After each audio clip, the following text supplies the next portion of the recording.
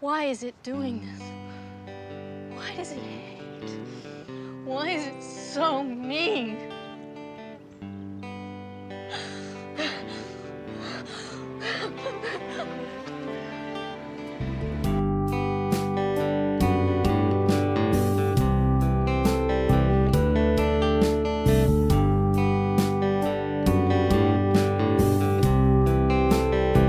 Hello and welcome back to another episode of Two Bearded Losers. I believe this is episode 9, and I was thinking about that earlier. It's really hard to believe that we've been doing this for 9 episodes. As always, I am Eric from Hey Internet, Eric here, and I am here with the barf to my Lone Star, my buddy friends, and we've got a good one. You know, I say that a lot, but we really got a good one today. We've been planning on this one for a while, but before we get to the goods, our last episode was this Friday the 13th series spectacular, where we basically talked Halloween 2018. But we did occasionally talk the Friday the 13th series, and Frenzy here pretty much told us how much he hated the 2009 remake. And I believe it was off camera. I told Frenzy to sit down, give it another shot, because I think you'd only seen it once since theaters. Yes. And we were going to open up the episode before we get to the meat of it. We were going to just open up the episode with a short and sweet. Frenzy rewatches it, maybe changes his mind. Did you change your mind on the 2009 Friday the 13th remake? Yes, I did. Ooh. I really did. Let me first state that it might have been on DVD or something. There's no way I sat through the whole thing on DVD though. So this is like the first time that I've seen it, the second time in 10 years. And I really have a slight change of opinion now. It's actually worse than I remember. And I'm gonna go out on a limb here, and I'm gonna say this might be one of the worst horror movies I've ever seen. In all honesty. Wow. And we don't have to do a deep dive on it, but I do not acknowledge this as a chapter of Friday the 13th in any way, shape, or form. I give a little more credit to the guy who plays, I'm not going to say he's Jason. I'm going to say generic slasher guy in a familiar mask. You know what? Because our little quote unquote air quote argument was you hated it. I let it slide. But our big disagreement was basically I loved Derek Mears as Jason. You fucking hated him. He's not as bad this go around. No.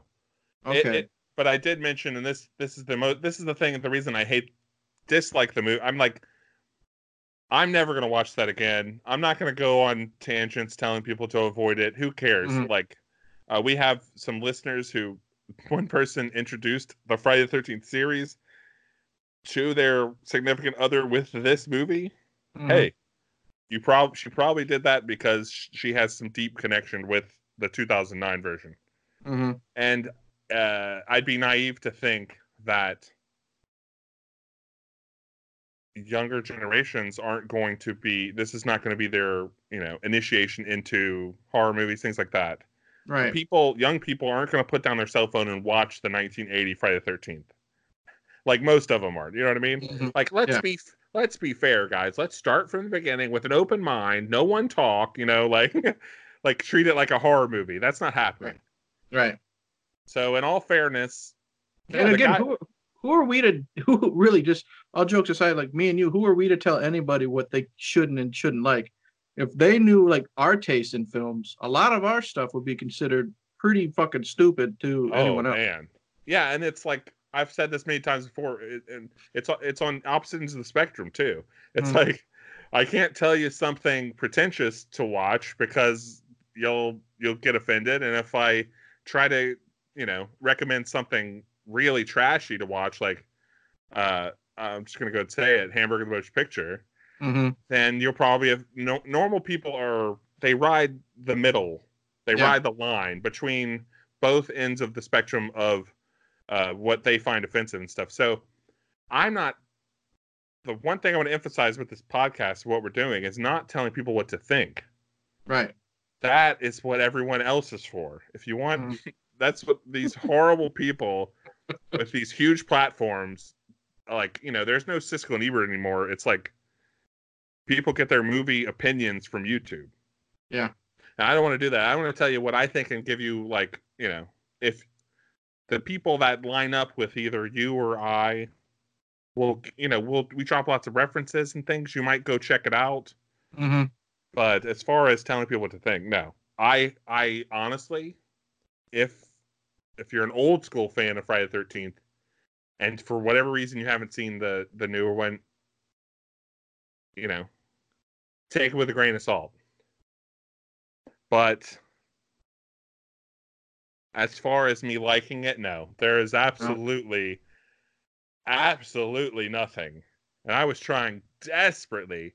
I mean, the one thing, I think it was an accident too. Oh, great. Was, we could break this down. I could go, I mean, it's so bad that it's actually kind of interesting. Mm-hmm. Like, and I had all these flashbacks of, I remember sitting in the theater with a bunch of horror fans, like, pumped. And, the title card comes up 25 minutes into the movie. Mm-hmm. So it's like they were thinking, like in Scream, they kill the main star right in the beginning, like the first 5 minutes. Like, we're going to kill all of them in the first 25 minutes. And then it cuts immediately to this next group of people that are even hotter, like ridiculously hot. And you want them to all die, but at the same time, and, you were right about something. But to be fair, I've only seen this one time. There is one chick at the end of the movie that is actually hot and does have real tits. Is it the one that's fucking the jock, the asshole boyfriend? It's obviously the one that's fucking the jock, because it's like, I was so upset and just disgusted when I first saw it in the theater that I didn't even get to enjoy that. Like, seeing it now, it's like, oh, that's the iconic sex scene. That's like the reason people like this movie. Like, even if you don't like it, people are they're gonna stomach it to get to this hardcore titty sex scene. Yeah. And you're totally right about that. They're real, and I verified it. All right, attaboy. I went to the Mr. Boobies or whatever.com. All right. So, it's short but sweet, but Frenzy still hates it, but I won him over with Derek Mears, so I'm going to consider that a victory nonetheless. Sure. You got to take what you can get. So, with that, we're going to go to our main focus tonight, and I'm going to have friends be the leader in this one. We're talking It Chapter 2, and I know you've been chomping at the bit. I basically know what you're going to say about this. To my knowledge, you're completely in the dark about me. You haven't watched the review I put up. Nope. And I think the only thing I've told you is I liked it better than Endgame. So that's not saying much. The floor is yours, my friend. Okay, well, at this moment, there's just two heads on the screen, or two voices if you're listening to the podcast. But what we're going to do is I'm going to quickly connect one of my oldest friends in the world, who's also huge Stephen King, specifically It fan, and we're going to get into it. This other bearded gentleman, I don't know what position he is to us two, because no one knows. Hopefully he's in the middle. But his name's Tim. He's one of my oldest friends in the whole world, and probably we're neck to neck with our obsession with It. Maybe Tim a little bit more. Did you ever read the book? Yes. Okay, you did read it. Okay, that's good. Well, anyway, what's up, guys? Yeah, me personally, I have never read the book. So the only thing, chapter 2, when going into chapter 2, that I had to base off of was the miniseries and chapter 1. The miniseries, I know the big important things that have happened in the book. Cool. And he'll get to it eventually. He's reading them in order. Yeah. Which is insane. Chronological order? Or in order? Publication order. That is crazy. Which one are you on now? I just finished Dance Macabre. I did all the Bachman stuff first, just to get it out of the way, because there's not that many. Right. And then I started with Carrie.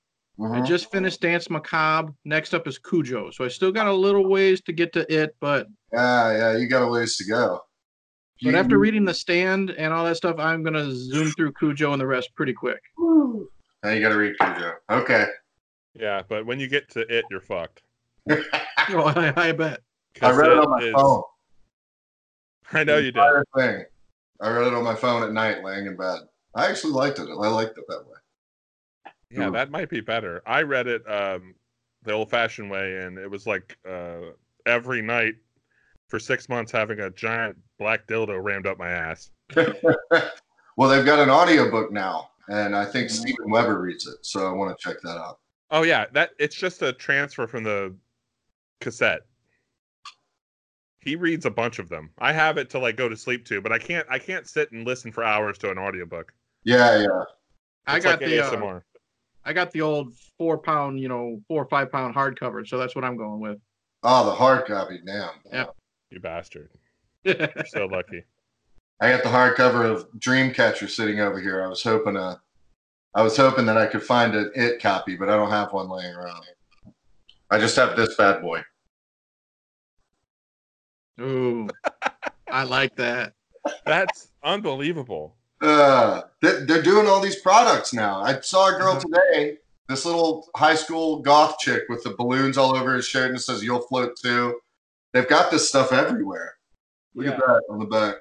Oh, I love that on the back. Yeah, Hey, that's quite cool, right? Well, where'd you get it? Walmart. Okay. This is my Walmart It merchandise. Not as cool. I don't know. I like it. It's that see the It? Yeah. Yeah. So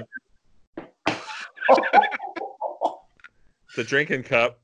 Hell yes. Both Tim Curry Pennywises. This No, is all- no Bill Sarsgaard. Fuck talking about the movie. Let's just keep showing merch. We need a sponsor, right? Yeah. Yeah, and Stephen King doesn't. So come on, Walmart. We're waiting for that check. I was going to show you. I didn't just read the book. Yes. This is amazing. Oh, okay. This is my no skipping pages, none of that shit. Annotated, Wow. and it was it was brutal. And I was telling Eric last time, I think half of this should be cut. Yeah. About 500 page. If there was 500 pages left, like I have notes just forever. Like right here, it says "so bad, worst ever." Just pages and pages of things scratched out. No, man, that's the good stuff. He was high on cocaine the whole time. He was wasted while he was drunk. He likes to brag about it in one of his books about how much beer he was drinking. It's like, all right, man, you drank a lot of beer, like no big deal. And he was like doing all his blow, and he was fucked up, and he was just going at it. That's the primo stuff. Yeah, but there's a difference. There's the drugged out stuff in the book that's interesting and fun because he's high, and then there's just the rambling nonsense that's just Yeah. Yeah. It's usually like a monster related thing. Like he'll have like a giant bird attacking Mike, and then it's just 30 pages of him running from it. And then it always just goes away.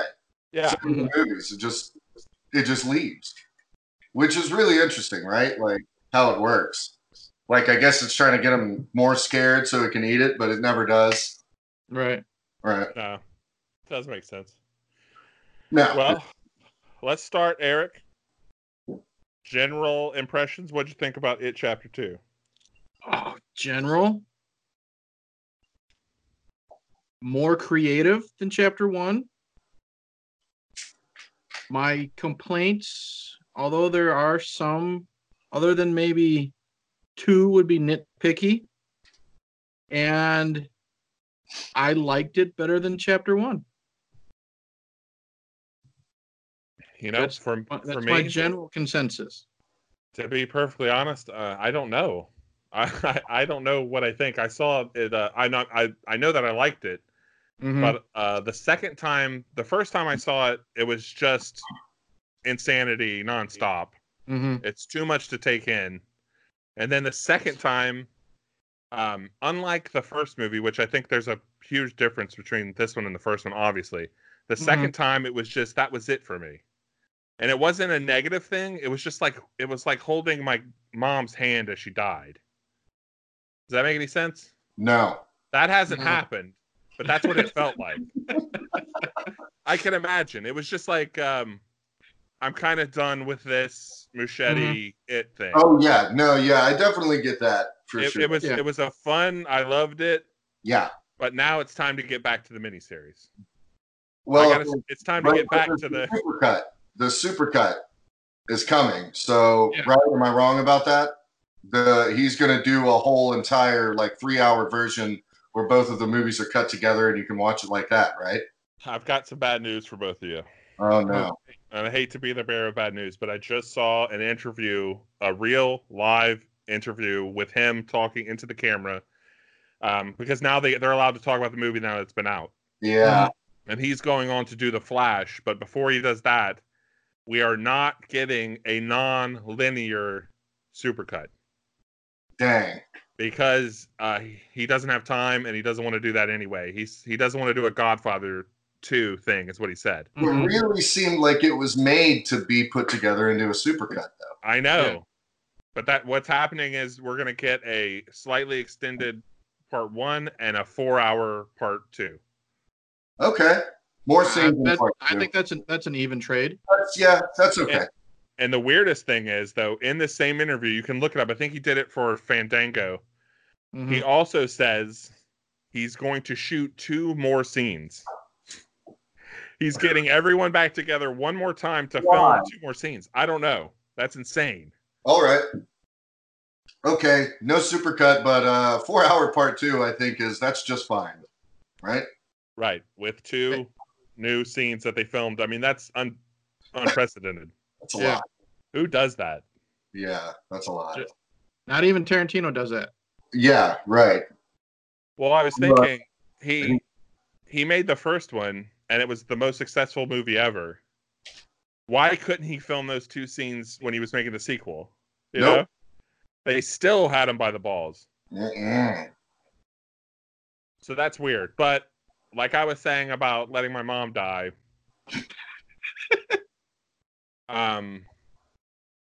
it's just this weird kind of beautiful thing that happened, but it wasn't. I do like it, and there's no way we can talk about 2 without talking about 1, but I don't think that they connect.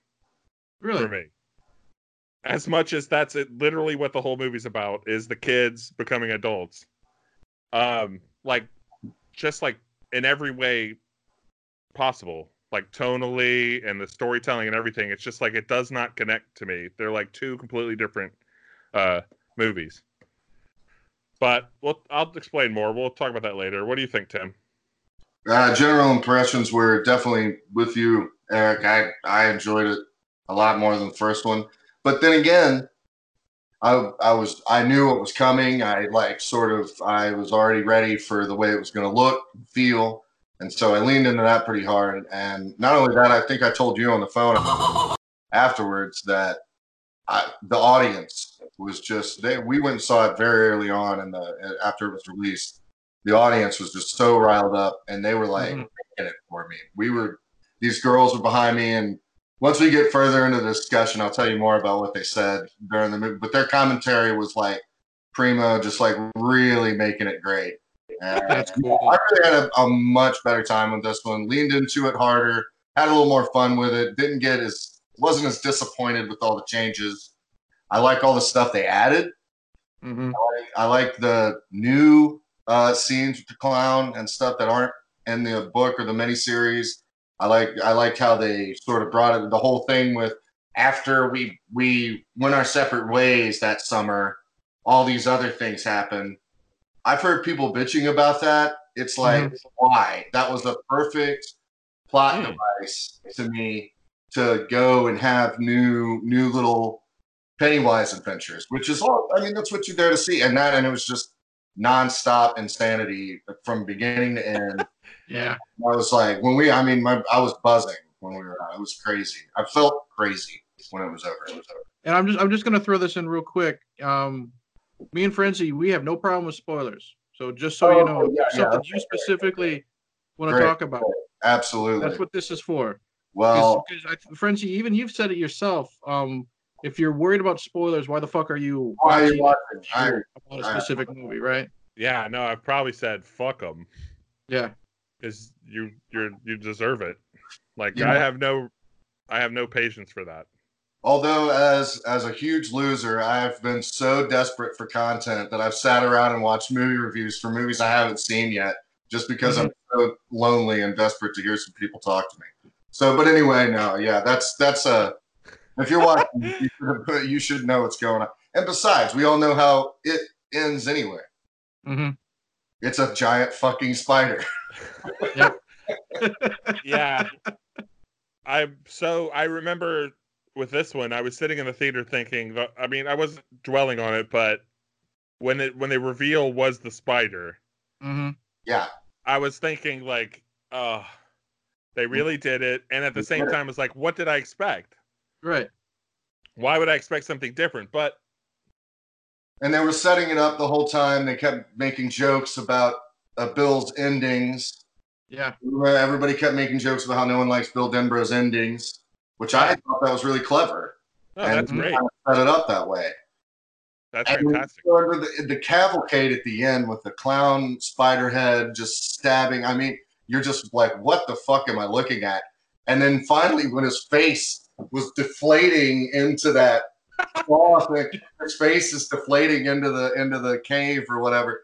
These girls behind me who were just killing me the whole time with their commentary. They go, "Oh my god, this is terrible."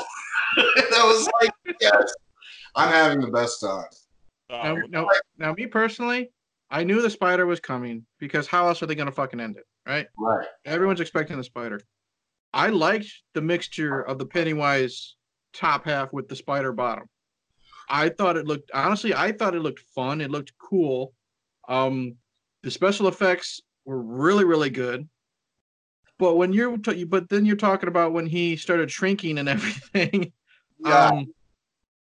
I personally didn't like the way he looked, and I was talking to my friend about it. He was spot on. Now that I think of it, they kind of turned Pennywise into the Queen of Hearts from Tim Burton's Alice in Wonderland. The way his head was shaped. Yeah. It did have that feel. Yeah. Man, you're totally right. It looked like a Tim Burton kind of a thing. Yeah. But again, I personally loved the way the spider looked. I thought it worked great. That whole last maybe 30 minutes of since when Pennywise is a spider up until the Queen of Hearts, I guess. Yeah.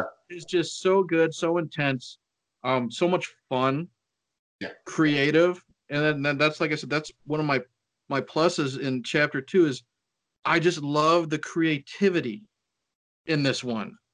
Like we're gonna jump around here. The scene with the refrigerator when it's Stan's head falls out and it turns into the creature from like The Thing, and then Bill Hader even does the "you got to be fucking kidding me" line. That's straight from The Thing, right? Yeah. It's gotta be a Thing reference. And I just thought just that whole scene was just so creative, and I loved how they made Eddie afraid to help, because that was something I didn't see coming. Yeah. And then Bill, I think it's Bill, like gets in his face about it. And then I love we finally get to see the Paul Bunyan statue. Yep. Because I didn't realize it. Me and my wife were watching chapter 1 the night before. In chapter 1, you don't get to see how Richie is terrorized. Right. At all. Right. You just find out that he's scared of clowns. Stan's scared of, the painting of the woman, Beverly the blood. You got Bill and Georgie and so on, but you never see what happened to Richie. You finally get to see why Richie was so damn terrified, and I love that scene as well. Yeah. So. Yeah, I think in the book it is Wolfman, just like it is in the miniseries. I could be wrong, but that's like the weakest scene in the miniseries too.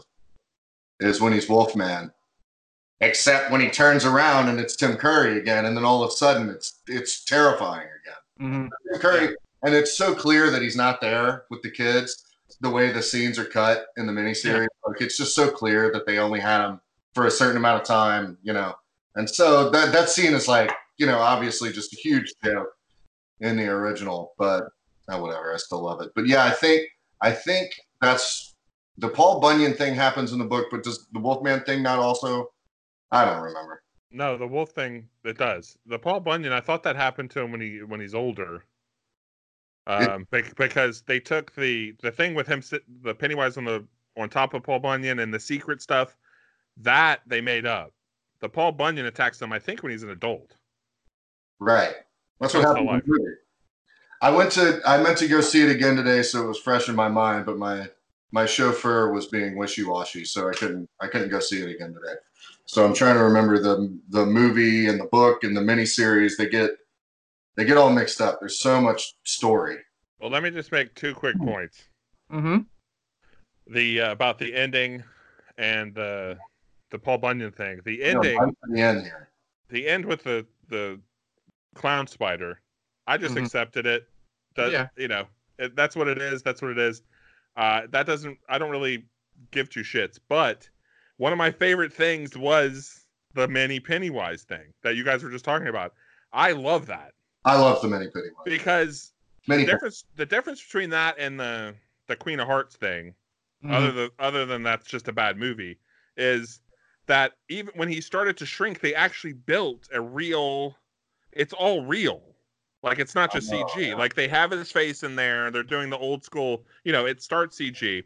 But once he gets super small and it's his little body and his little hands are doing this, and he's got a high-pitched voice. I thought the way it looked and everything, instead of just ripping a spider's heart out, I thought that was incredibly clever. Mm-hmm. And maybe just so stupid that there's no way I can think of something like that. But when I saw it the second time with my nephew, as soon as he goes to put they start to rip his heart out, he has a high-pitched squeal, Pennywise. He's like, no! Like that. And my nephew just went, just exploded with laughter. The entire theater laughed at that part as well. The entire theater. It is funny, but when they cut back to Pennywise and he's choking on his own blood and becoming like stone, it kind of was creepy to me. I thought that was actually one of the few. I really don't like the visuals in the series. That was one thing I was going to bring up. I don't like the art direction very much and the way the CG looked. And but when his face was deflating into the stone, I was like, I've never really seen that before. That was kind of interesting looking. But by that time, the audience was so wrought with emotions and laughter, and they had been scared, and then they were into it, and then now they're just laughing, and they don't even know what's going on. I mean, it was like being on drugs, you know what I mean, without still being totally sober. It was one of those movies you watch. It's like kind of Surf Nazis Must Die has kind of got this effect on me when I watch it, where you're just like, what the fuck? And by the time it's over, you're buzzed. And so the theater, by the time his face deflated into the stone, the whole theater was just, it was just like, what is this? We were all just reacting together as one unit. Yeah, totally. And that's great. I just saw Surf Nazis a couple years ago for Halloween. I loved it. I immediately wanted to buy the soundtrack too. Oh, yeah. It was, I can't remember. So awesome. But real quick, just wanted to say, going in out of the first one, I still had my hopes with the second one, because that's all I do is defend the first one.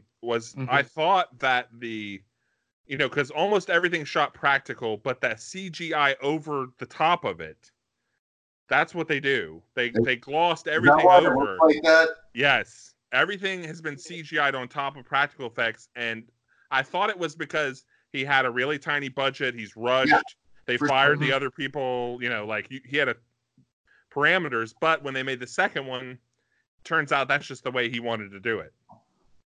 And that's why it was easier to lean into it, this movie, was because you definitely got the feeling like this is what they wanted to do, was just this crazy ass kind of version of it.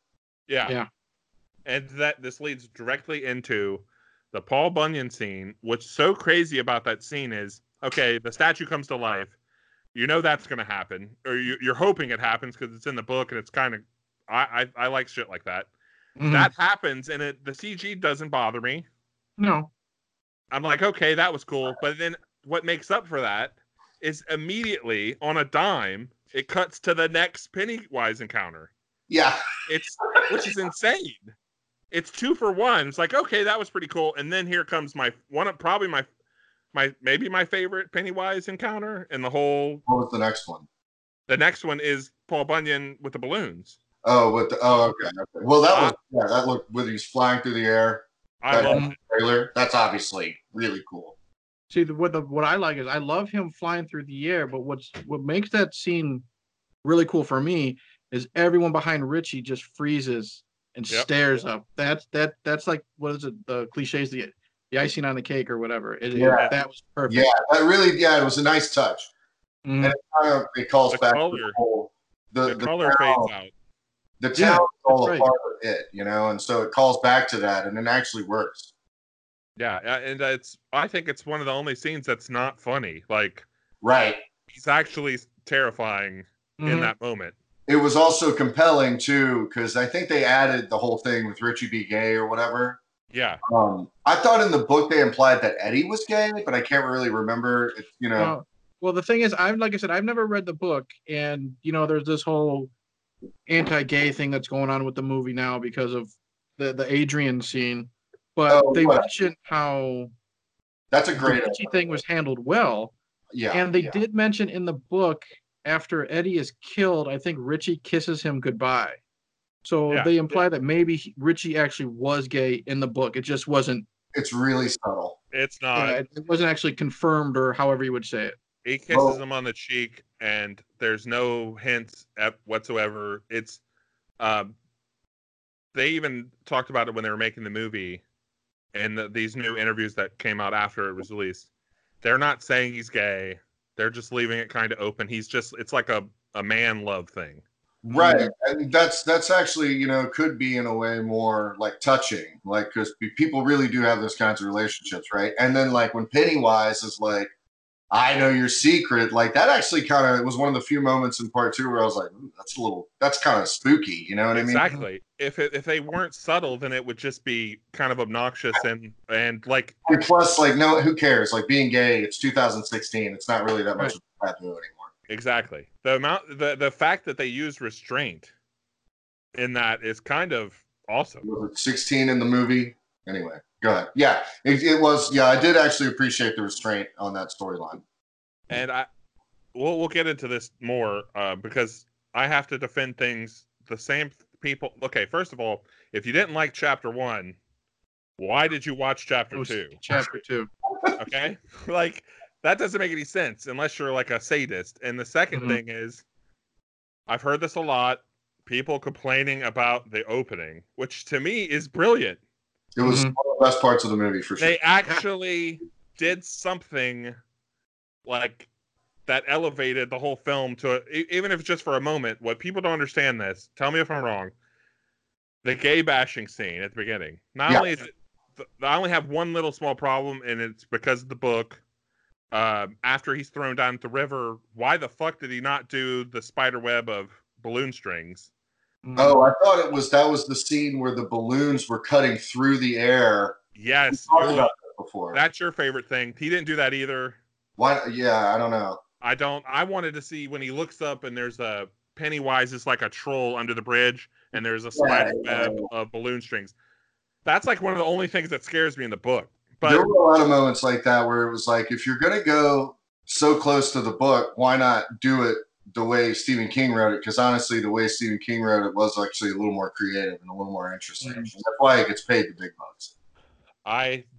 We'll get into that too. There's 100 things that he chose not to do just for whatever reason. Little tiny things like that. But there were also things that they chose to do that were, well, to me, especially if, I guess I'll just talk about it. Like when they go to the Chinese restaurant and hold on. Okay, look, so you're somebody who's seen the miniseries, right? You've seen the miniseries before. I'm saying anyone, the proverbial you. We've all seen the miniseries, and we know that one of the corniest scenes in the miniseries, right, is the Chinese restaurant scene where all the stupid little props come out of the fortune cookies. I love it. But it's so silly looking, and you're like, okay, this is like the modern era. We're gonna get like this cool new version of it. And then one of the very like first things that happens in the movie, or like really close to the beginning, is this. They just redid the Chinese. They did the whole thing just like it was in the miniseries and in the novel, and that was a signifier to me.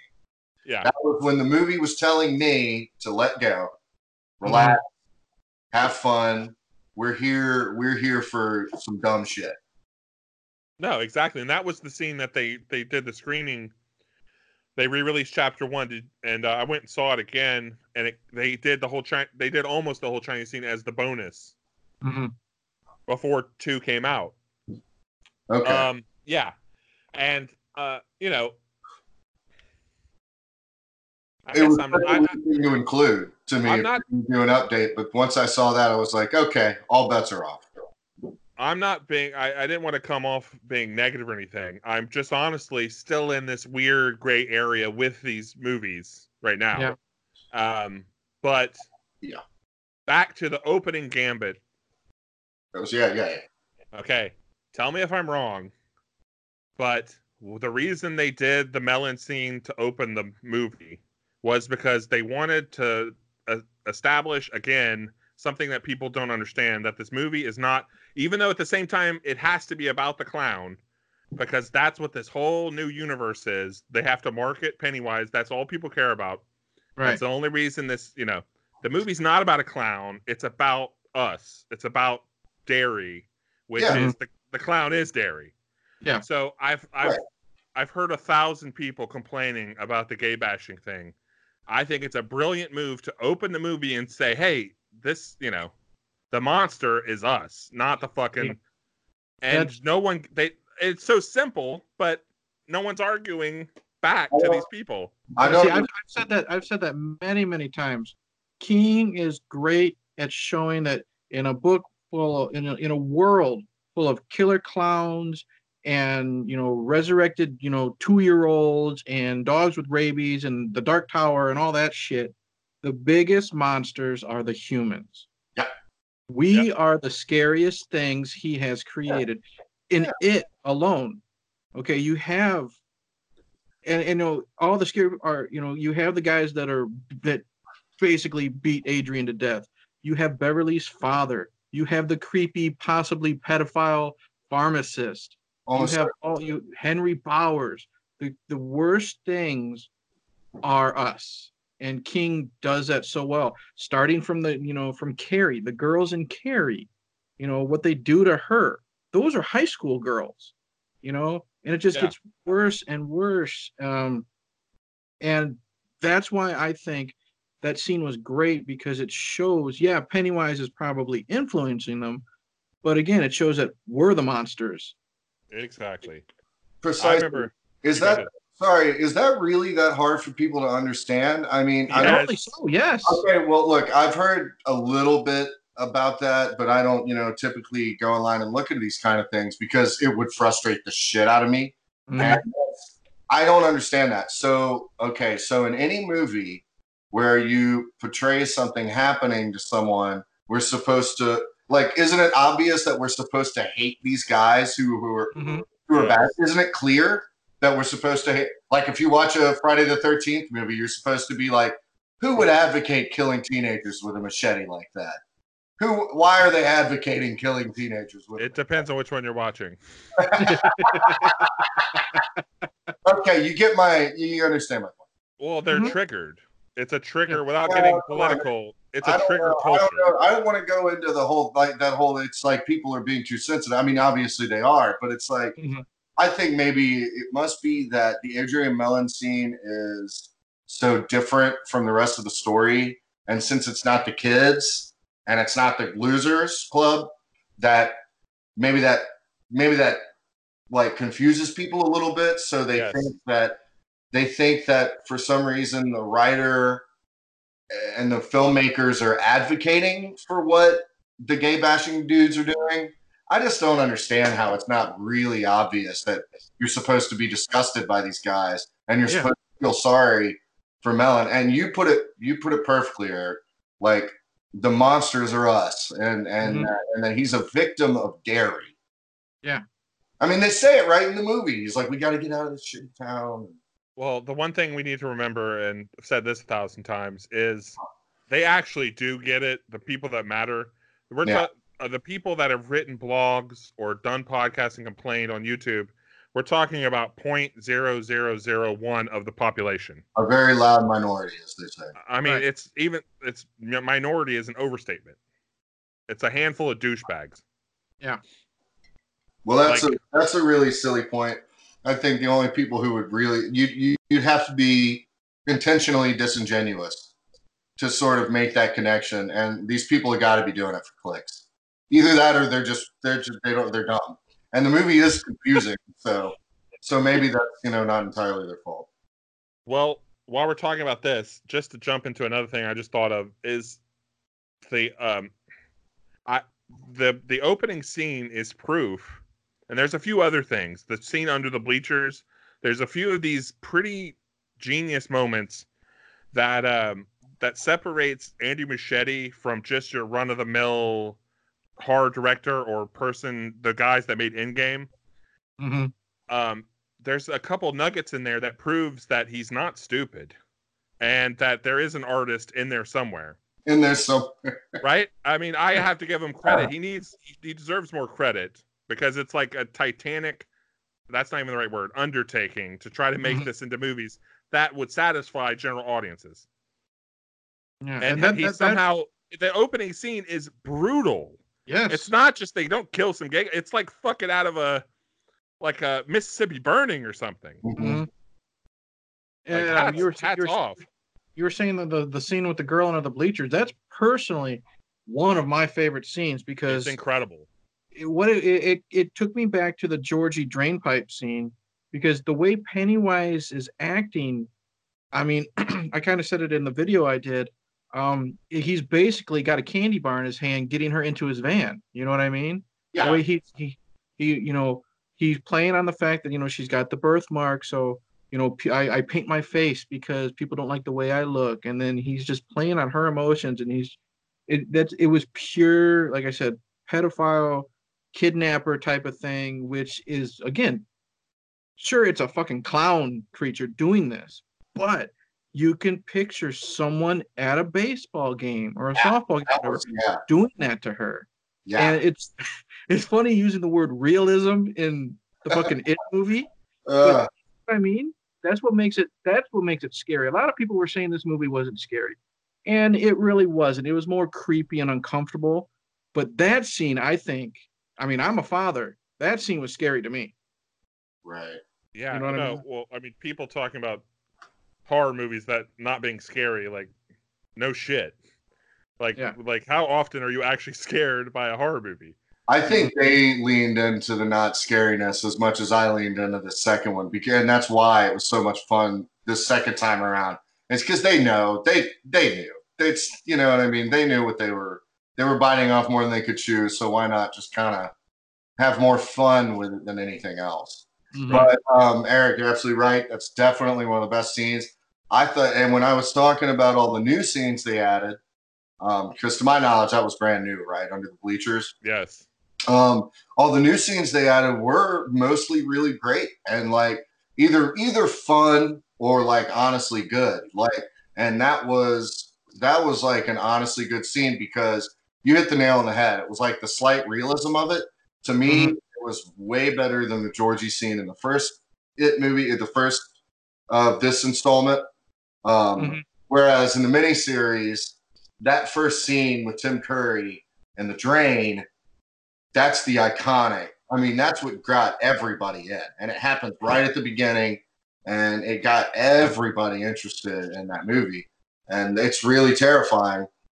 But for whatever reason, it doesn't really work the same in this version as far as I'm concerned. But that did. That is like the new Georgie scene. That's like the new, and you call it the birthmark thing. I mean, it was like they gave a fuck. It was like that must have been one of the first things they like thought of, and then they put it aside, and then the rest of this cavalcade, happened. And they were like, oh, we got that we got that bleacher scene coming. That's people are gonna like that. And he cries in it. He does the crying. So it was a little different. So it's always fun. I'm not Bill Skarsgård. Skarsgård.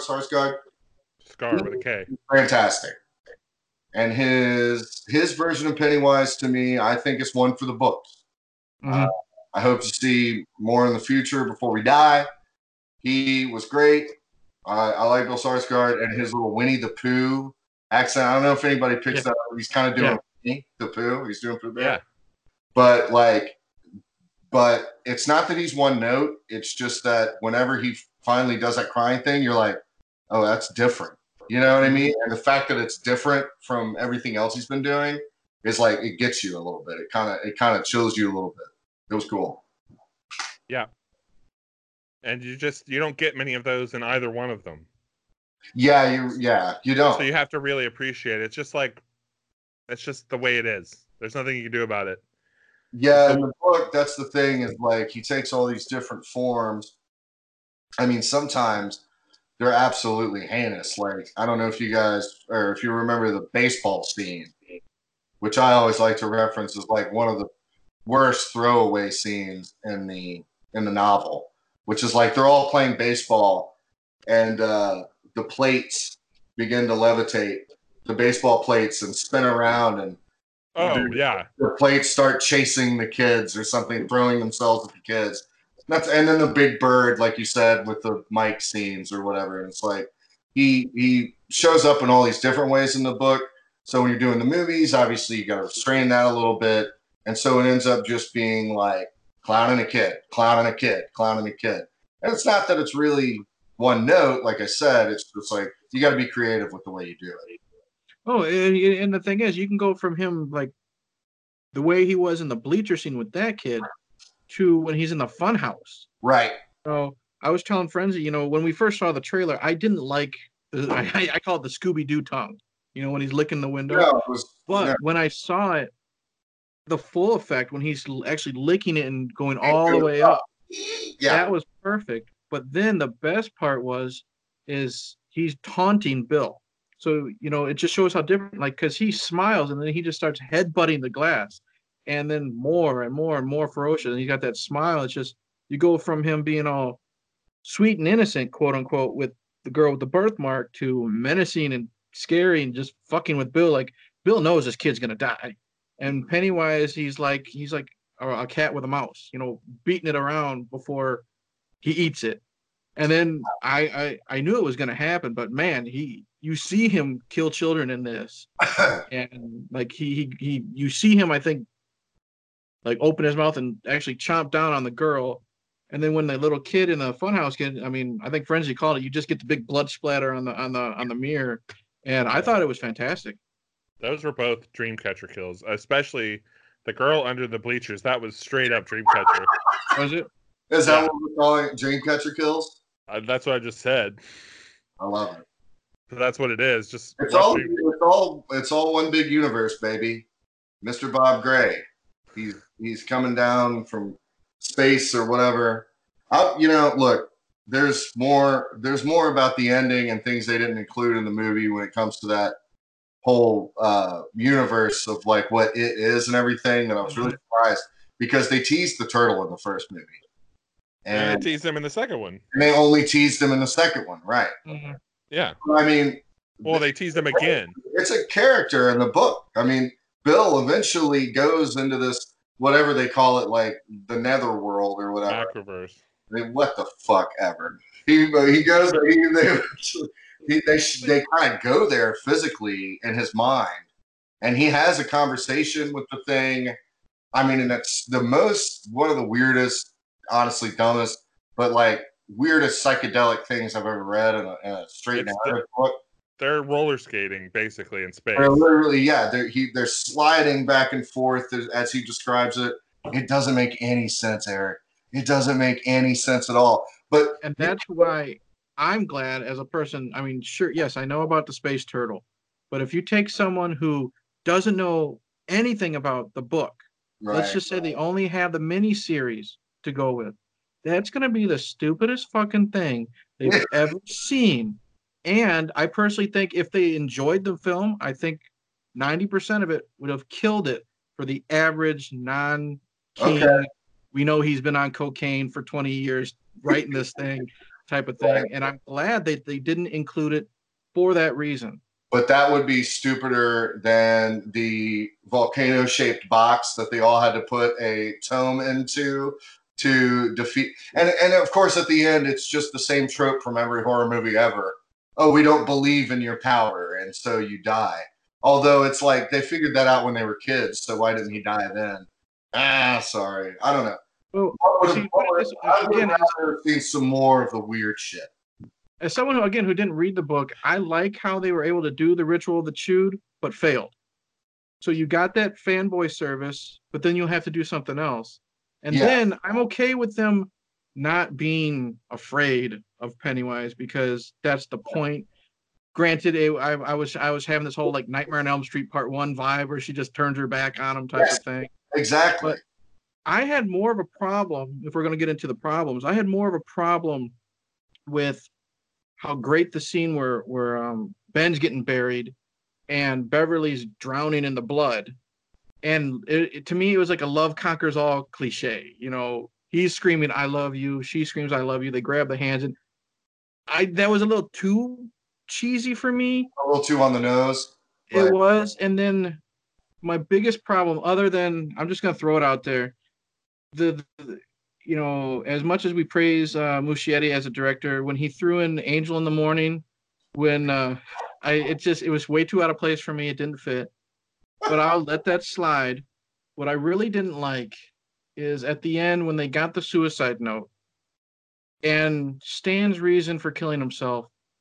I wanted Stan to kill himself because he was afraid, and that's it. Because he was a coward. Yes. Yeah, and I don't remember if that was lifted from the book either, but I remember being a little bit like, I remember a little bit, like Stan being a coward it helps you be afraid as an audience member. Mm-hmm. Because Stan does overcome his fears when he's a child, and then all these years later, he can't do it again. There's something kind of scary about that. Mm-hmm. He never really overcame it because he just forgot, like everyone else. Right. Yeah. Well, okay. Yeah, exactly. Good point. So he kills himself as soon as he gets the phone. Well, he's got the scene in the book. He's got the scene in the silo. I think that was Stan. Stan goes into the silo, and in the miniseries, it's like a mummy walking down an abandoned house steps or whatever. The Stan.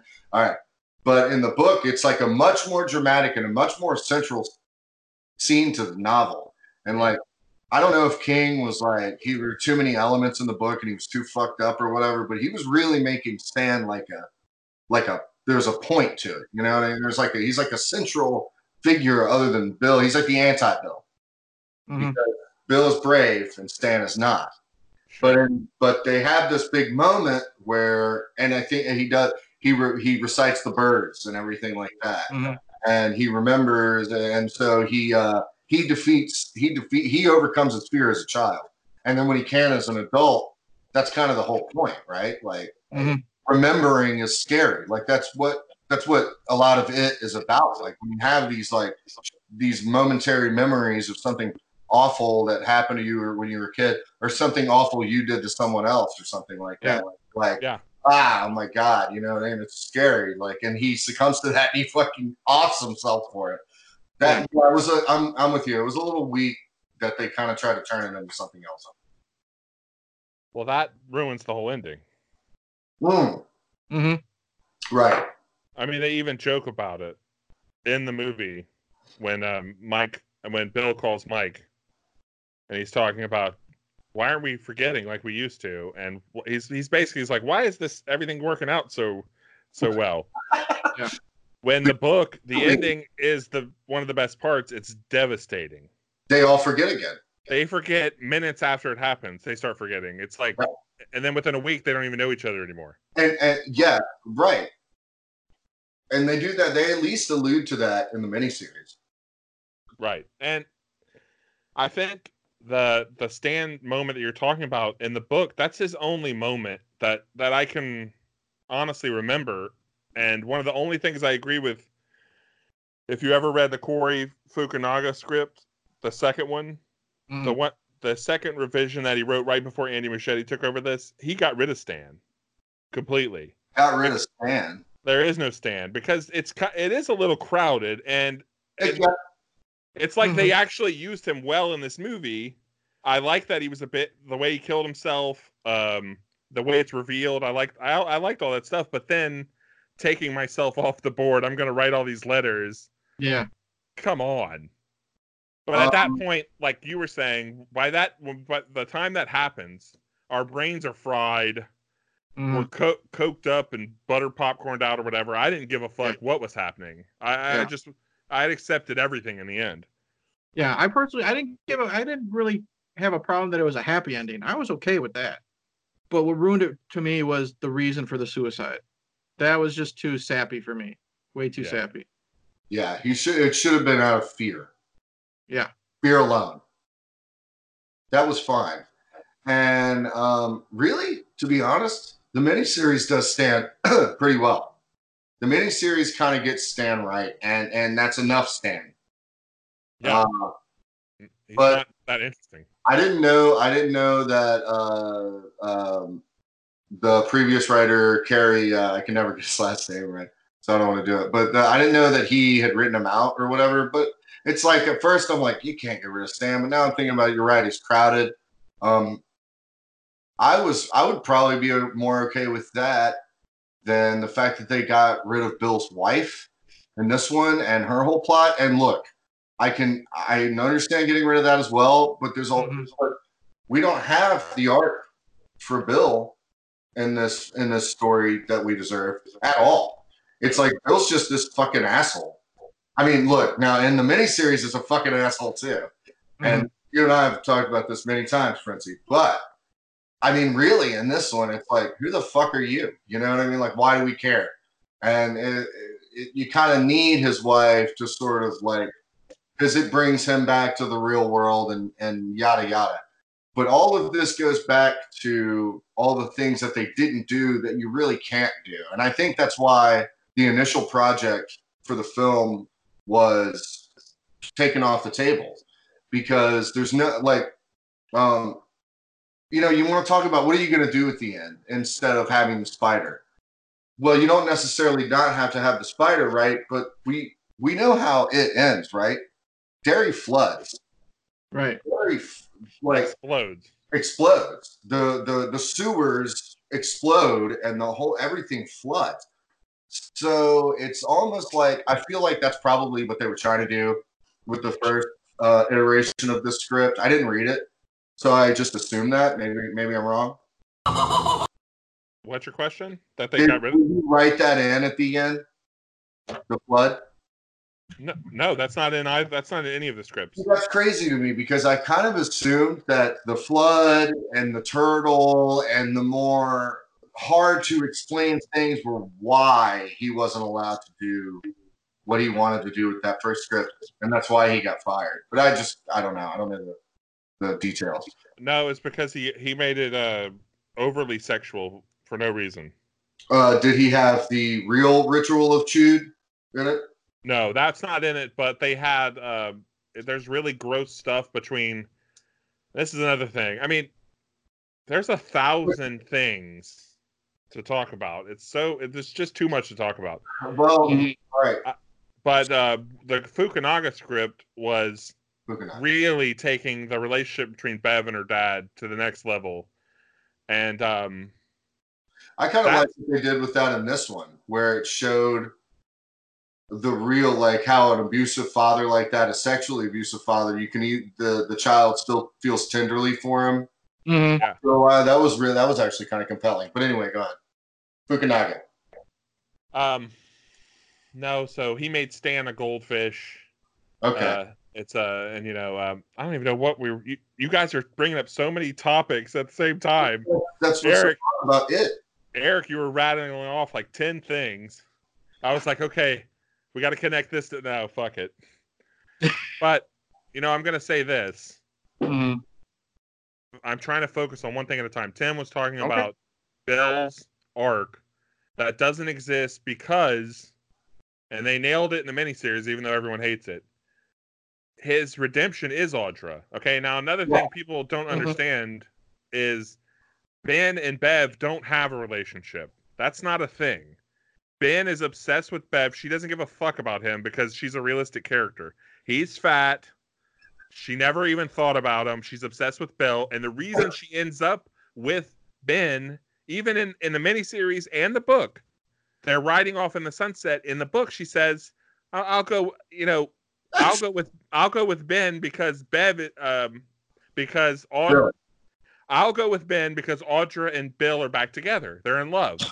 They've always been in love. That's what happens in the book and the miniseries. So, because that's the completion of Bill's arc. So Bev's like, okay, I'll go fuck he's not fat anymore. He's rich. So I'm gonna go with him. And she says in the book, we'll see what happens. Kind of a Graduate type of ending. Exactly. And in this, it's like they had this love affair the whole time, and they just didn't know none of that's real. Mm-hmm. It's way too, and it's another thing. It's sugarcoating. It's so weird, this movie. The things they choose to sugarcoat for general audiences, and then the things that they don't. Yeah, totally weird, totally kind of random. And the two big things that, for whatever reason, they didn't want to get into. I mean, the biggest one is racism, which I guess Andy Muschietti is just like completely scared of that one because that's like that was one of your major problems with the first one. That's like half the book is that people are racist, and he goes into the history of the town and all these characters explaining that why Bowers is a monster. And it's a racist cop and shit. Like no, like in the book, his dad's a farmer, and Mike Hanlon's dad, he hates him because he was a farmer, and his dad raised him to hate black people, and they have the black spot with all that. So like the Adrian Mellon scene was the one. There's like 3 or 4 really controversial, realistic, brutal scenes. But that's the point. Like you guys were saying, go ahead. But I'm saying they picked Adrian Mellon about gay people, and then just left out the black spot, which just sets up the whole racist thing. Let me pop this. Had they had the time and energy, and don't forget what you were going to say, but had they had the time and energy to add all of that other stuff in, then maybe people wouldn't be as upset about the Adrian Mellon scene. That's what I was saying, because it's the one scene that tries to show how Derry is evil, and it's not just the clown. Like, and it's all about us.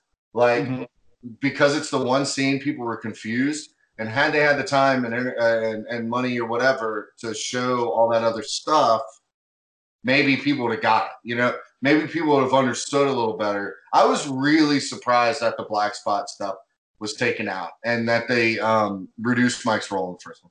Well, maybe if Muschietti's filming 2 new scenes, maybe one of them will be the black spot. You think so? No, it won't. I know. I mean, you should have known better after you saw the first one, because that stuff was written out on purpose. Yeah, he's not touching the racist stuff. And look, this is a nitpick. Mm-hmm. This is a nitpick.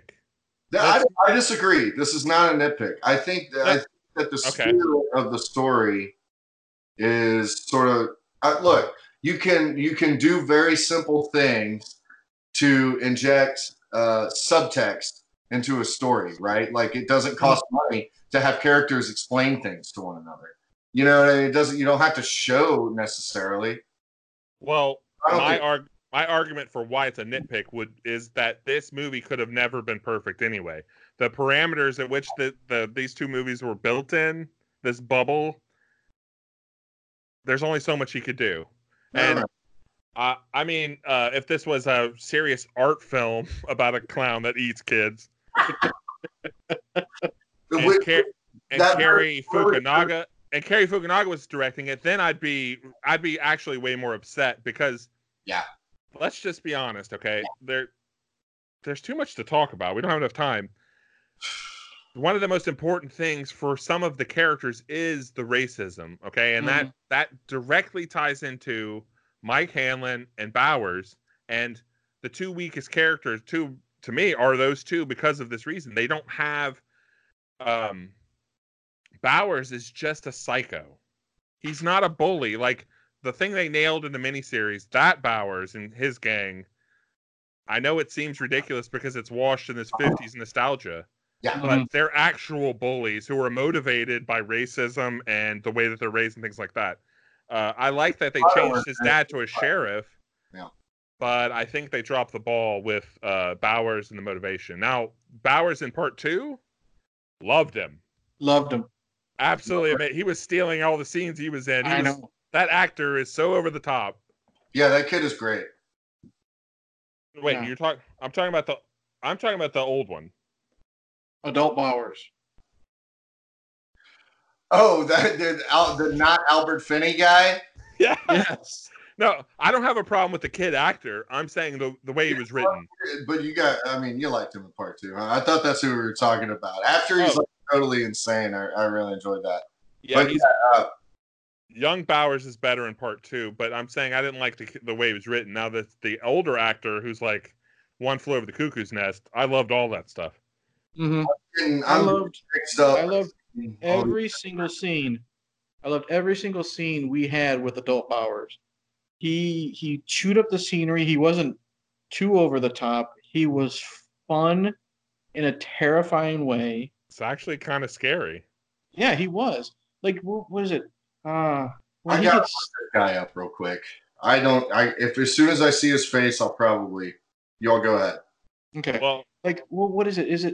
Is it after Eddie stabs him and he gets away and you see him walking away like the parking lot, just that evil sneer. yeah. I think he chuckles.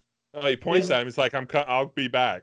Yeah, that's it. And I mean, that's another nitpicking scene that gets me is I liked the scene where he's attacking Eddie. I like how he's attacking Eddie and not Mike. But I thought it was a little too goofy with the use of comedy, how Eddie's trying to talk with the switchblade in his cheek. But yeah, they made it a funny scene instead. It should not have been funny. It's not a racially motivated thing. He's just a psycho. Right. You're saying it could have been, yeah, sure. But look, they made so many of the scenes funny that are supposed to be scary. You know, and that's what they did. That's why my initial review was that I enjoyed this movie, was because they let you know from the very beginning, we're going all out. We're not really. Look, when she goes home and the whole Kirsch Mark scene, whatever, Mrs. Kirsch, it's a disappointment that was the trailer, in my opinion. That would have been. We would be talking about that the same way we were talking about the bleacher scene. Yeah. Mm-hmm.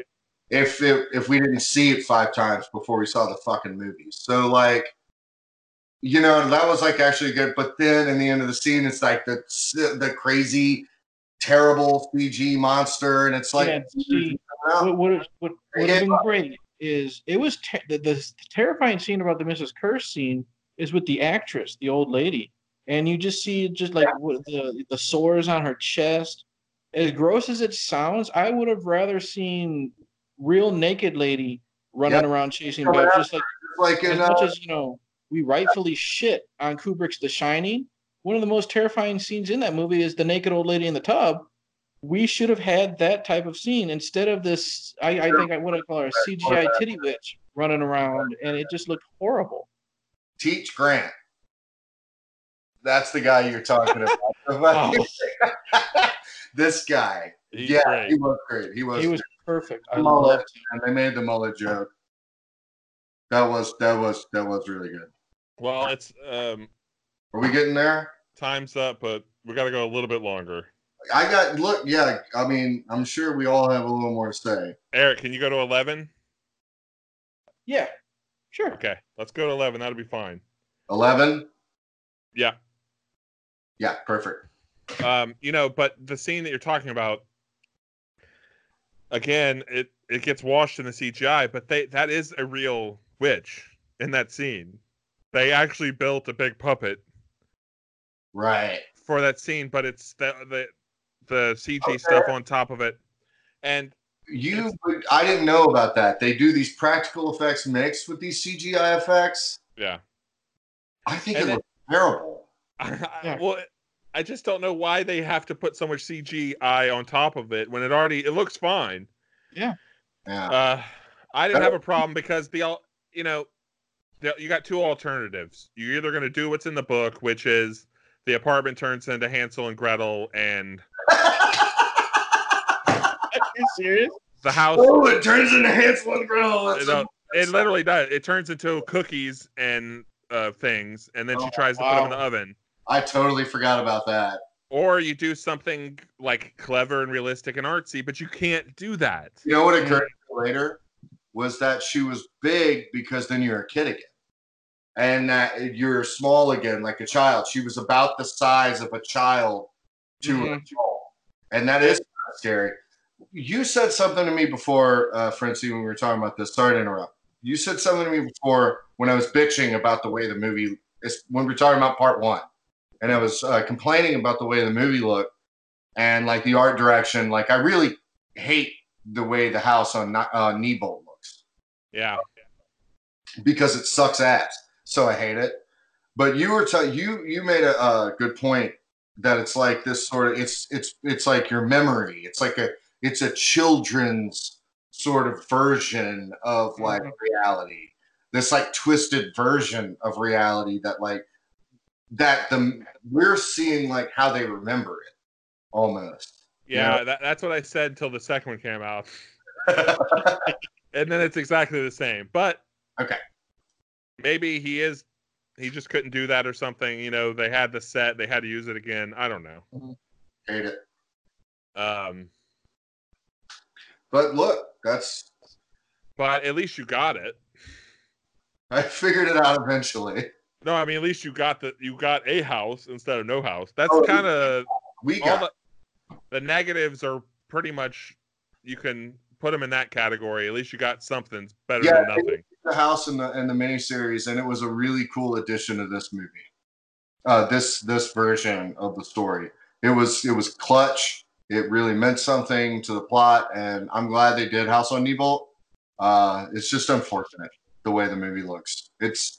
But like I said, second time around, going for more laughs and more sort of really not even laughs, but like gross outs and shocks and shit like that. Mm-hmm. Like that was the way to go because, you know, what else are you going to do with that? You're not going to scare.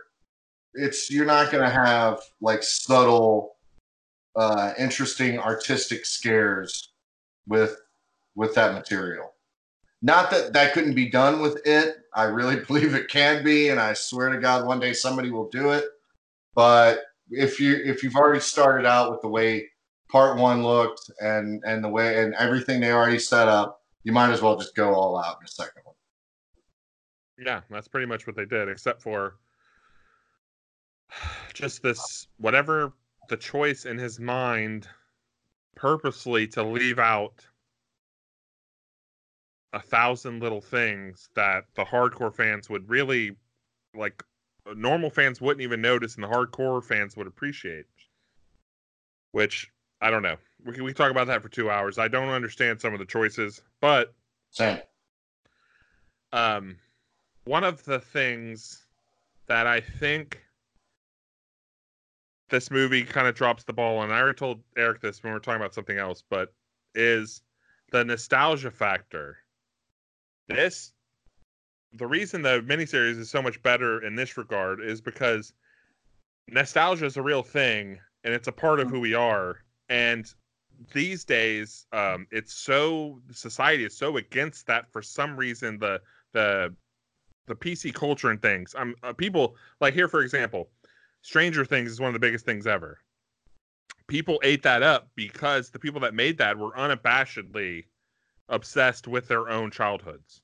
So they went too far with the nostalgia and less on the characters. Now with it, Andy Muschietti thought that he should restrain the nostalgia because he doesn't want to do a Stranger Things. But to me, it's completely inauthentic because he's so against this movie. It has a Gremlins poster hanging on a wall doesn't mean you're in the 80s. Right. This movie reeked of 2000s, part 1 and part 2. There was no difference to me. There's no time difference. And I just think it makes the original stand out. Didn't take you there when they did the little, and she closes the door and they got the New Kids on the Block poster. No. That was by the way, Eric, that was my correlation between the Call Me Angel in the morning when the music came in during that blood scene was a lot like the scene with New Kids in the first one. He's obviously got tendencies. The thing is, though, to me, the New Kids joke worked. It was quick. Agree. You know, Ben was already embarrassed that the girl he's got the hots for knows he listens to New Kids. I thought it was quick. It was perfect. It was funny. Angel in the Morning made no sense because it was during a horrific scene. He had just saved his mom.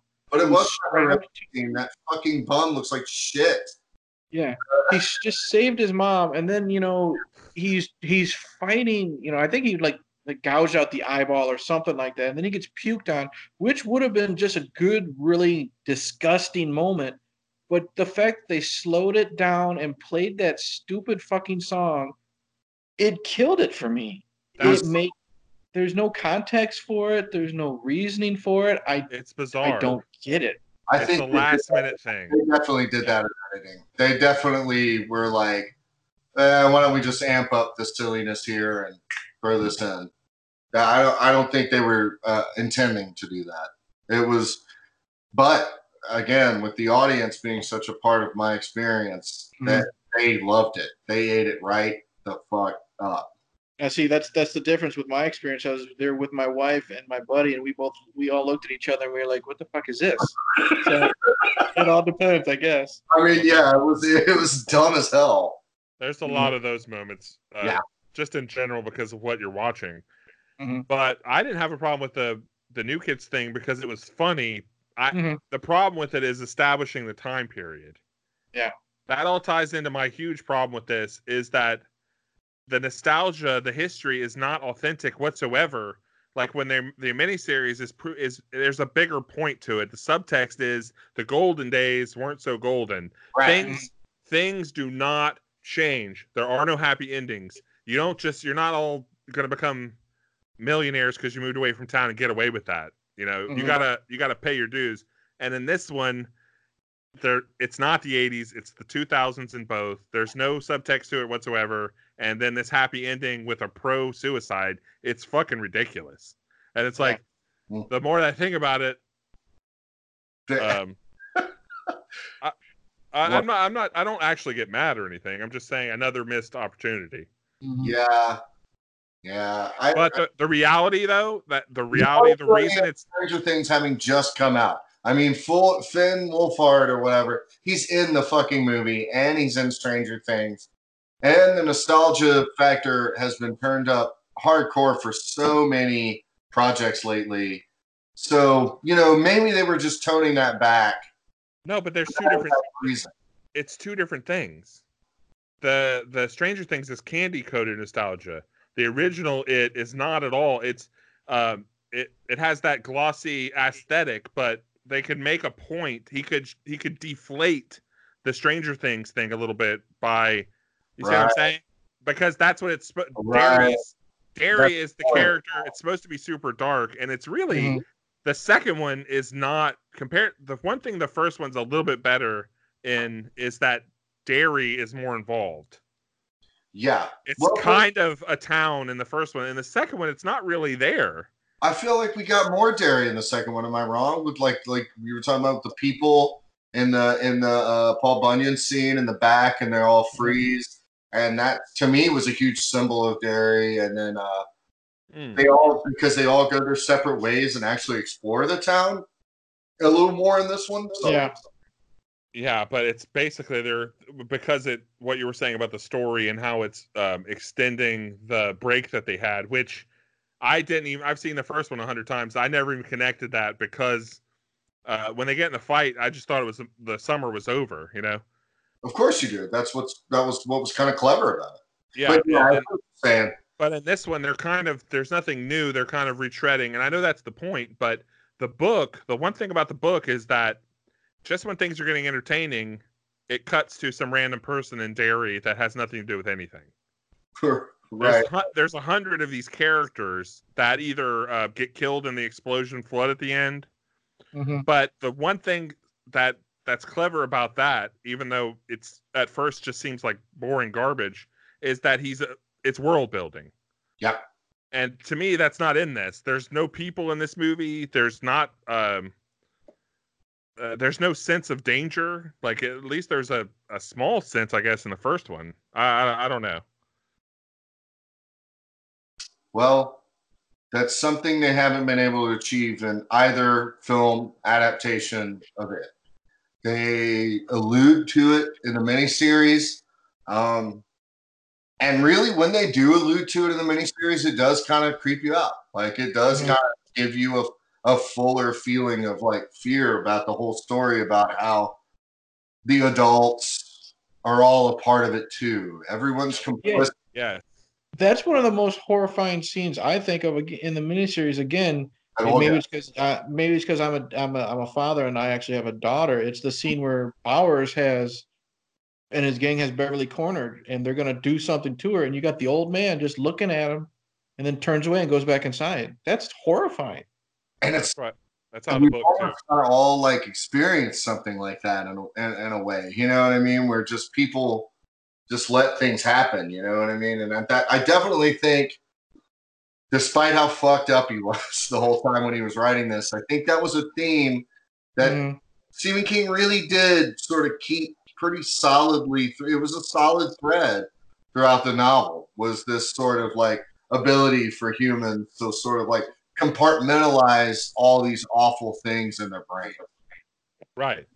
And the way we compartmentalize evil, and the fact that, like, you know someone who's done something terrible, or you yourself have done something terrible, and we all just put it behind us in a way because we have to or whatever. And like, really how disgusting and scary that is. Like, you know what I mean? Like, that was actually something that, despite the ridiculous nature of the novel, that was actually successful in it. I will give him that. No one has brought that to the screen yet. No one. The first one alluded to it.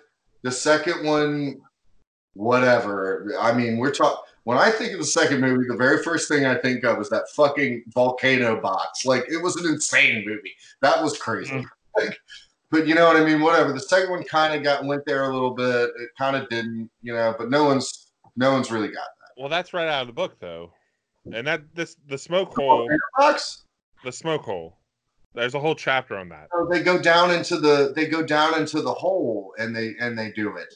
Yeah. They do the whole smoke ceremony down in Ben's hole. Yeah, but he just changed. They had to change it because they didn't even have that in the first movie. The box was a literal symbolic exchange for the kids having sex. That's what it is. And they go and they take the tokens instead of the kids having sex to find their way out of the sewer. Yeah. Oh, I'm just saying the box is in there. Oh, okay. Well, I'm sorry. I didn't remember the box. Well, what the fuck is this? All the stuff with like the asteroid with or its spaceship, whatever that's supposed to be, crashing a million years before people. That's in the movie, and it's just all these insane things are in the movie, right? Already, I just like to pick his brain and ask him. You know, you have this and not that. Why this and not that? Yeah. So random. Yeah, it seems so random. And that could have been studio shit. We know how much these movies are controlled. Who is this, Universal? We know how much these movies are controlled by focus groups and these huge groups of producers now who may have had a lot of say in that. And it's really hard to say. Well, it's New Line, but it's not because they're owned by some giant conglomerate. Warner Brothers, isn't it? Warner Brothers. Totally Warner Brothers. Yeah. Sorry. My bad. Universal's doing the Jurassic Park. So. And I think the reason this ties in with the differences between the Pennywises too, and why I think that Skarsgård is just as good as Tim Curry within the parameters that he has to work with in these two movies. Okay, he doesn't just get to he couldn't do the same thing that Tim Curry had to do. So just his hands are kind of tied behind his back because not only does he have to do it a different way, but he's internalizing the character as an alien and not just a boogeyman. And Mhm. Played it like there was a creature underneath the makeup. and he doesn't have that much. The only interaction he has with people is when he's about to kill them. He's like, you know what I mean? Totally. He really did a good job of playing it as if it was he wasn't just putting on an act as a clown. He was putting on an act as someone who can even speak as a human being. And they did that really well with the first one, where it's like he trails off and his eye just like slowly drifts away. Yeah, I like stuff like that. Yeah, that was good. Should we do final thoughts or whatever? It's almost 11. Well, one last thing I wanted to say is because I was telling Frenzy to psych up for this. One weekend I watched the mini series, and then because me and him were texting that night, and of course, what was it? I think the funniest part of our conversation was I was telling you about I was watching the mini series, and then you're like, "Ooh, I'm hungry for some Chinese food," so I sent you a picture of the little chicken fetus or whatever that came out of the cookie. But I watched the mini series and I watched chapter 1 right before chapter 2, and I liked that there is some nods to the mini series. We get the "Kiss Me, Fat Boy" line, which is one of my favorite lines in the mini series. I like how young Ben is in this movie. That was a cool little cameo in the beginning. Mm-hmm. I missed this. I love that kid. He's such a good actor in the miniseries. Where was he? It was whose scene was it? It's Because Ben's scene. he's blatantly on screen. You can easily tell. Oh, I'm such an asshole for missing that. He's Ben's assistant at the architect firm. That's right. He's given the presentation. He has a really long close up. I literally was like, he's got the goatee and he's got like the horseshoe bald hair going, and kill myself. That's so sad because I noticed that the Eddie's wife, was the same actress that played the mother. There were all sorts of payoffs in this that I caught, and I can't believe I missed that one. I love that. One last thing before we do final thoughts. Miniseries. That kid is a great actor. Anyway, go ahead. Yep. And one last thing is, we'll just throw it out there for fan service. I love Stephen King's cameo. He was fucking fun. He was hilarious. He poked fun at himself because he told Bill how he didn't want his autograph because he hated the ending of his book, and a lot of people criticized King for his endings. So that was kind of fun, little tongue in cheek. And I just love how he charges Bill like $300 for the bike, and he says, "You can afford it." He's making fun of himself. And he says it again just to rub it in. Yeah. Those were good. I just wanted to say that the two cameos were fun. One was cool, nostalgia seeing Ben, and then King was just a lot of fun in this one. Yep. They haven't done that in so long, where King does a cameo in one of his movies. I was talking to somebody at work. I think the last one he was in was, depending on which one came out last, was either Storm of the Century or Rose Red. That's the last one I can think of. What's his cameo in Rose Red? And Rose Red came later, by the way. He was a pizza delivery guy. Oh God, fucking who cares? His cameo and Storm is fantastic. Yeah, he's a preacher or whatever on the TV. I love that. He also he's a priest in Pet Sematary. That was always a classic. Oh, where's King gonna be? Mm-hmm. Because we knew that these stories were King stories. They're King stories, and they're special in that way. And the audience is supposed to come at it that way. And what Warner Brothers is doing instead is turning this into, they're trying to make it like the Marvel Cinematic Universe. Well, I'm serious. They're trying to change. They're trying to turn it into like, I know they're not going to do a bunch of sequels, but they're really trying to make it something it isn't. And that's obviously the problem here. Well, we are the monsters, so it's kind of meta that way. Yeah. And just to point out to that, I already forgot. I was going to say something. No. About the cameo, Stephen King just totally ripped off Stan Lee with that. Oh, come on. Anyway, come on. Well, King's been doing these cameos way before Stan Lee. So yeah, really. No, I'm just kidding. I'm joking. Yeah. Oh, you're a funny guy. Let me get my wrap up here.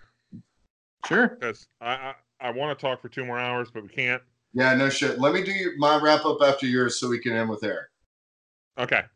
Well, he just did his. Oh, Eric's my gonna. bad. Sorry, Eric, I thought we were going to talk more. No, No, that's no. fine. we're out of time. There's really not much more for me to say. Is like I said, I think this is my favorite of the two, just based on the creativity alone. Just like in Neibolt Street, I love how, when another thing we didn't mention, a cool idea was when Ben's cut was starting to come open on his belly, and then it turned into like a message from Pennywise instead. All I the love I really liked. Bill That's Skarsgård. Like I Freddy said, Krueger. I thought he brought it more in this one. He was more creepy, especially with that bleacher scene. We didn't really talk too much about the performances, but I thought, Bill Hader was great. I've only seen Hader in comedy, and I thought he did a great job when he had to be dramatic, especially at the end. Everyone brought it. I had a lot of fun. It did not feel like it was almost 3 hours to me. I didn't think there was any lag. If we're comparing just chapter 1 and 2, I put this above chapter 1. Definitely. Way more fun to watch. I would just say, going down a short list of things, I'm disappointed that this whole movie is focused mostly on Eddie and Richie for some reason. I think that Bill is not Bill. I like McAvoy as an actor, but especially the kid is not Bill. He's not a writer. There's no evidence of that. He's just some asshole kid who turns into an asshole adult. The running gag is really good, but that's not my Bill. And the older Ben is not my Ben. I think John Ritter knocked out of the park, like, somehow. Mm-hmm. He was really obsessed with the book. That helped a lot. Yeah, he's really great, and he nails that. I mean, as an actor, yeah. As much as you can do with that. As far as everyone else, I'm a little disappointed that Mike. I was expecting a totally different kind of drug thing of being a junkie into tapping into this weirder stuff, but it's really just this one and done thing. He gets them high, and then they have a vision. Yeah.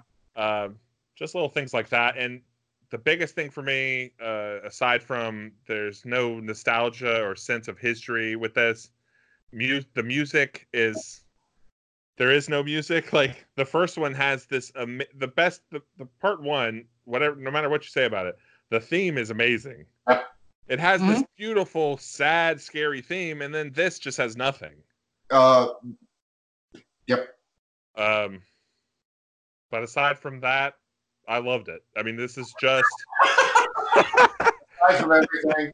No, dude, I've got a million more things to say. Like, what were you doing with the silver bicycle? Why didn't you just say? Well, that's Bill too. That's a whole echo of how Bill Denbrough is not a character in either really of these movies. Yeah. And how, really honestly, he's not as fleshed out as he should be in the book either. But there's a lot more to pick it. That's why Audra, is that her name? That's why it's so important, and why with the original Carrie Pukunga, he should have, leaving out other characters rather than Audra. I can see that, because Audra really is Bill's ultimate. When the ending means a lot to the story of it. It's actually something that you can return to and look at again. King goes into this poetic, sort of idiotic, weird thing about the Wheel of Time. Mm-hmm. And look, when I read it, I was like, I'm so fried by this book. Like, what does this mean? But I think about it a lot, and like, actually, it makes more sense to me when I kind of, go back. And that is all sort of just like in any story, embodied by the main character in the end. And this story doesn't do that. It goes off the rails. It never quite comes back. It's fun where we go with it, but it never really comes back in a way that really makes sense. You need a main character to do that. And you're absolutely right. Like, Bill's arc doesn't exist at all. Like, it just doesn't really exist. I don't think he understood. That's the thing people really hate. It's exactly the same in the miniseries as the book. They really hate that ending after the spider. That Derry floods, and see, like that's what's so weird to me. Like they could have done that. I don't tell me that Warner Brothers doesn't have the money to have downtown Derry get destroyed by a flood. Yeah, but that's not a happy ending. A happy ending. The book has a happy ending enough. They all live. It's just that they forget again. yeah. And the thing is, though, you can have Derry flood because they all leave anyways, including Mike. Mike goes to Florida. They're all gone. Well, Derry's gone. Yeah, in the book, the sheriff is onto them the whole time. They try to talk to him. He's like, "Get the fuck out of my face with this clown shit." And then he thinks they're doing it. He thinks they're the ones killing people. And then at the end, he blows up on the toilet. holy fucking shit! I totally forgot about that element. And No, he doesn't blow. Some random person blows up on the toilet. The ceiling collapses on him. but So the it's case closed. there's a cop after them the whole time. They actually involve law enforcement as well. Yeah. That's Wow. interesting. Anyway, that brings me to like my whole thing about this, which is this is not my favorite film adaptation of it. There are two. I was hoping that after this second one that it would be, because they were going to involve a lot more of the stranger, more psychedelic element of the book into the films. They didn't do that, but they did give me a lot of fun, entertaining, crazy bullshit that I'm definitely going to return to throughout the years. Like I'm never going to like stop, especially because of Bill Skarsgård and really because of the rest of the cast. Like especially in part 2, like how perfect they were. Like I'm going to always watch these movies. I love the silly, crazy It story. I like that it's Stephen King's Lord of the Rings. It's his world building project. But no one's really done it yet. That's a fact. No one's really done it the way it needs to be done. This wasn't Stanley Kubrick's It. You know what I'm saying? Like this wasn't Steven Spielberg's It. This wasn't Terrence Malick's It. That's not what this iteration was. And so I think when I see it again, I will understand more about what you're talking about. When you're talking about like holding your mother's hand while she dies, it's like, okay, we've done Machete's It. Mm-hmm. And on top of that, just a final point on top of that, because you said it really well. This is not, obviously, I'm biased going into this anyway because of how much I love the miniseries. Yeah. But I can step back out of my own bullshit Mm-hmm. and really give it a fair assessment. And what this is, and maybe terms Eric and our listeners, this to me is a Halloween 4 Yep. adaptation. This isn't 5. It could have been a 5 so easily. This was, if any other director had taken this project, it would have been Halloween 5. But we got a Halloween 4, and that's pretty fucking good. You know, it's close, but no cigar. No cigar. You know what I mean? And a million people are going to disagree with us. That's okay. Because the only comments I see online are good or bad. This is the main comment I see. Good or bad, whatever you think about Chapter 2, it's still 10 times better than the miniseries, which is this cheesy, old, stupid, corny. Because, and you can play the scene over when I say this, she says, "Why does he hate? Why is he so mean? Why is he so mean?" And look, yeah, you know, it's got its own problems, but the fact of the matter is they really do a better job of displaying really just the horror of being a person who ages and who remembers and who has been alive and has been around. We've all been around people, and we're all guilty. Yeah. I think the miniseries really taps into that a little bit. Well, I'll say this: when I revisited it, I enjoyed it a lot more this time. With this recent viewing, I enjoyed the miniseries a lot more. I really don't think it was as bad as people give it credit for. Everyone just focuses on the stupid fucking spider, and I can talk about that for another hour. I would rather watch that spider scene. You know, Frenzy knows my hatred for this scene. I'd rather watch that spider scene 100 times than seeing Pennywise turn into that fucking dog when he breaks Henry Bowers out of the asylum. Okay, that's a bad one. I love how stupid it is. I love the guard. Yeah, Coons. All right. No, that's his name. Yeah. Little reference. We get it. Coons is the worst. Okay. Now, Wait, did you really leave? Oh, you made a man now. This is I still haven't read Dreamcatcher, but this is next, Alex. Okay. Look at this. How could it take this long to write a story about people that just shit blood and then aliens come and No, dude, destroy the woods? hold on.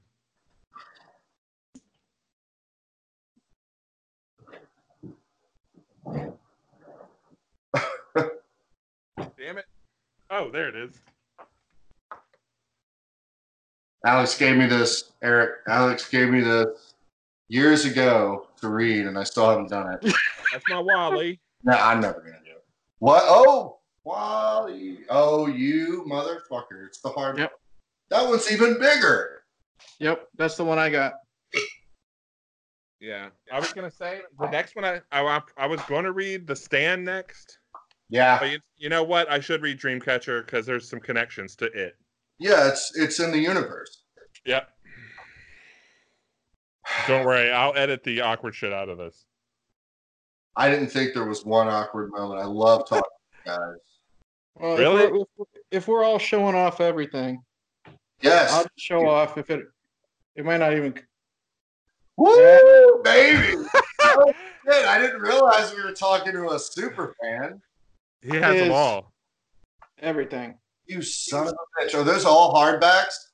Everything is a hardback except for Cycle of the Werewolf, obviously. That's okay. My Green Mile is. You can't really see it in the. No, do it again. My Green Mile is paperback, but it's all collected. But it's green. One. I like that. I love it. And the only other ones that are paperback are Gunslinger, Drawing of the Three. Well, let's see, the first 4 Dark Towers, and everything else is hardback. Wow. I win. I didn't realize. No shit. Fritzy, you didn't tell me we were talking to a serious kinghead here. I didn't have enough time to tell you. But He said, I mean, politics and no personal attacks. And I was like, how are we going to talk? That's fine. We're not going to talk about that why shit. would I be talking to this guy in the first place? He's not just some random dude. So as you read them, right? Like you should be documenting this, Eric. Like you should be talking about them like as you read them. Are you doing that? I did have one YouTube video a long time ago. I talked about how I read all the Bachman books. Yeah. And I said my favorite was Thinner, followed by The Regulators. Thinner is so good. The Regulators is just so bad shit insane. And then I said how Carrie was great. I said Salem's Lot was a bit overrated to me. I love The Shining. There's only like one part of The Shining which you can just throw away, and that's just when he's reading the history of the hotel, because a lot of that's just filler. And then when I finally got to The Stand, I'm like, this is going to take me forever. It took me over a year to read. And that was the first time I ever read it. And I'm like, I understand why a lot of this fucking book was cut. Like Frenzy says with it. A lot of it is just parliamentary procedure. I don't give a shit who's doing what on Wednesdays, who's doing what on Thursdays. But yeah, and then I kind of fell off track for a little bit. But now I got Cujo coming. I don't want to talk anymore. King likes the minutia because when you compare the minutia, I'm sorry, when you compare the minutia to the scary parts, though, that's where the train hits you out of nowhere, though. So sometimes you do need that. I mean, he's definitely a hack in his own right, but I mean, the dude gets for a reason. Yeah. Well, I would never say the opposite. I've told him many times that when he's good, and there's nuggets of genius in the book. Yeah. Yeah. And so far, reading them in order, my favorite Bachman book would probably be Thinner. And my favorite King book, I guess if you count Night Shift, that's probably my favorite, but that's a bunch of short stories. But my favorite so far from beginning to end has been The Dead Zone. Whoa. Absolutely love The Dead Zone. Before. And we'll have to do this again. I sent Eric the whole Cemetery was miniseries. Red because it's the scariest, by the way. And my opinion is your average Chud opinion, which is that Pet Cemetery is the scariest one, and I really enjoyed that one. So I think you're. Well, Pet Cemetery is my favorite King book. I've read that one 3 times before I've done this whole publication challenge thing. Sorry, as you were saying, I'm done talking. No, I'm done too. I just wanted to say, I think, guys, this is really fun. We got to wrap it up. I'm gonna let Eric, because it's his show, you wrap us all up. But I have one quick suggestion. Maybe let's get back together for Dr. Sleep. Okay. That'll give us plenty. It's up to y'all. I think a Dr. Sleep review would be really fun because it's basically just every iconic shot of The Shining crammed, shoehorned into this. Oh, come on! You're too hard on people, Princey. No, you saw the trailer? Oh, I was ecstatic when I saw the trailer. And I know. Thought that you did. If this looked remotely good, I would be disappointed. But the fact that they're clearly just like hacking this to pieces is like. Well, I was just wondering what does Stephen King think, because he hates the Kubrick Shining, and this is just like a direct sequel. Yeah, visually. I think King's just like Kubrick's dead. Fuck him. Who cares? You're right. You're totally right. Well, that's why I can't wait for the remake of The Shining when that happens. I'll have to smoke a cigarette. I love you guys. Good to meet you, Eric. Okay. Yeah, it was fun, man. Thanks, Tim. Bye, guys. Take care, bud. All right, Eric. Do your thing. All right, we'll close it off. I will say thank you guys for watching. It was fun having Tim. He did add a lot to it. Thank you to all of our new subscribers. I know we got one new one on Spotify. You can find me on Facebook and Instagram and YouTube at Hey Internet Eric here. Just Google that. I am on Twitter at movies_beer365. You can find our Twitter, the Two Bearded Losers, at the number 2_beard_losers. Any type of interaction, requests, thoughts, negative, positive, we will answer them all. Frenzy, when you're not trying to get the hashtag #NotMyBill going on Twitter, where can we find you? I'm on Instagram at FrenzyPoo. Look for me there. All right. And with that, I will say this is fun. Me and Frenzy have been talking off camera about what we've got planned the next couple episodes. And I will say with episode 10, we've got a delicious one for you. We were going to do it a little while ago, but I think it's perfect for being episode 10, if you ask me. Oh, just say it. Please, just tell them. Just tell them. All right. You probably have never heard of it, unless you're me or Frenzy. We're doing Hamburger, the motion picture. Yes! Finally. And with that, we will bid you adieu. Not my bill.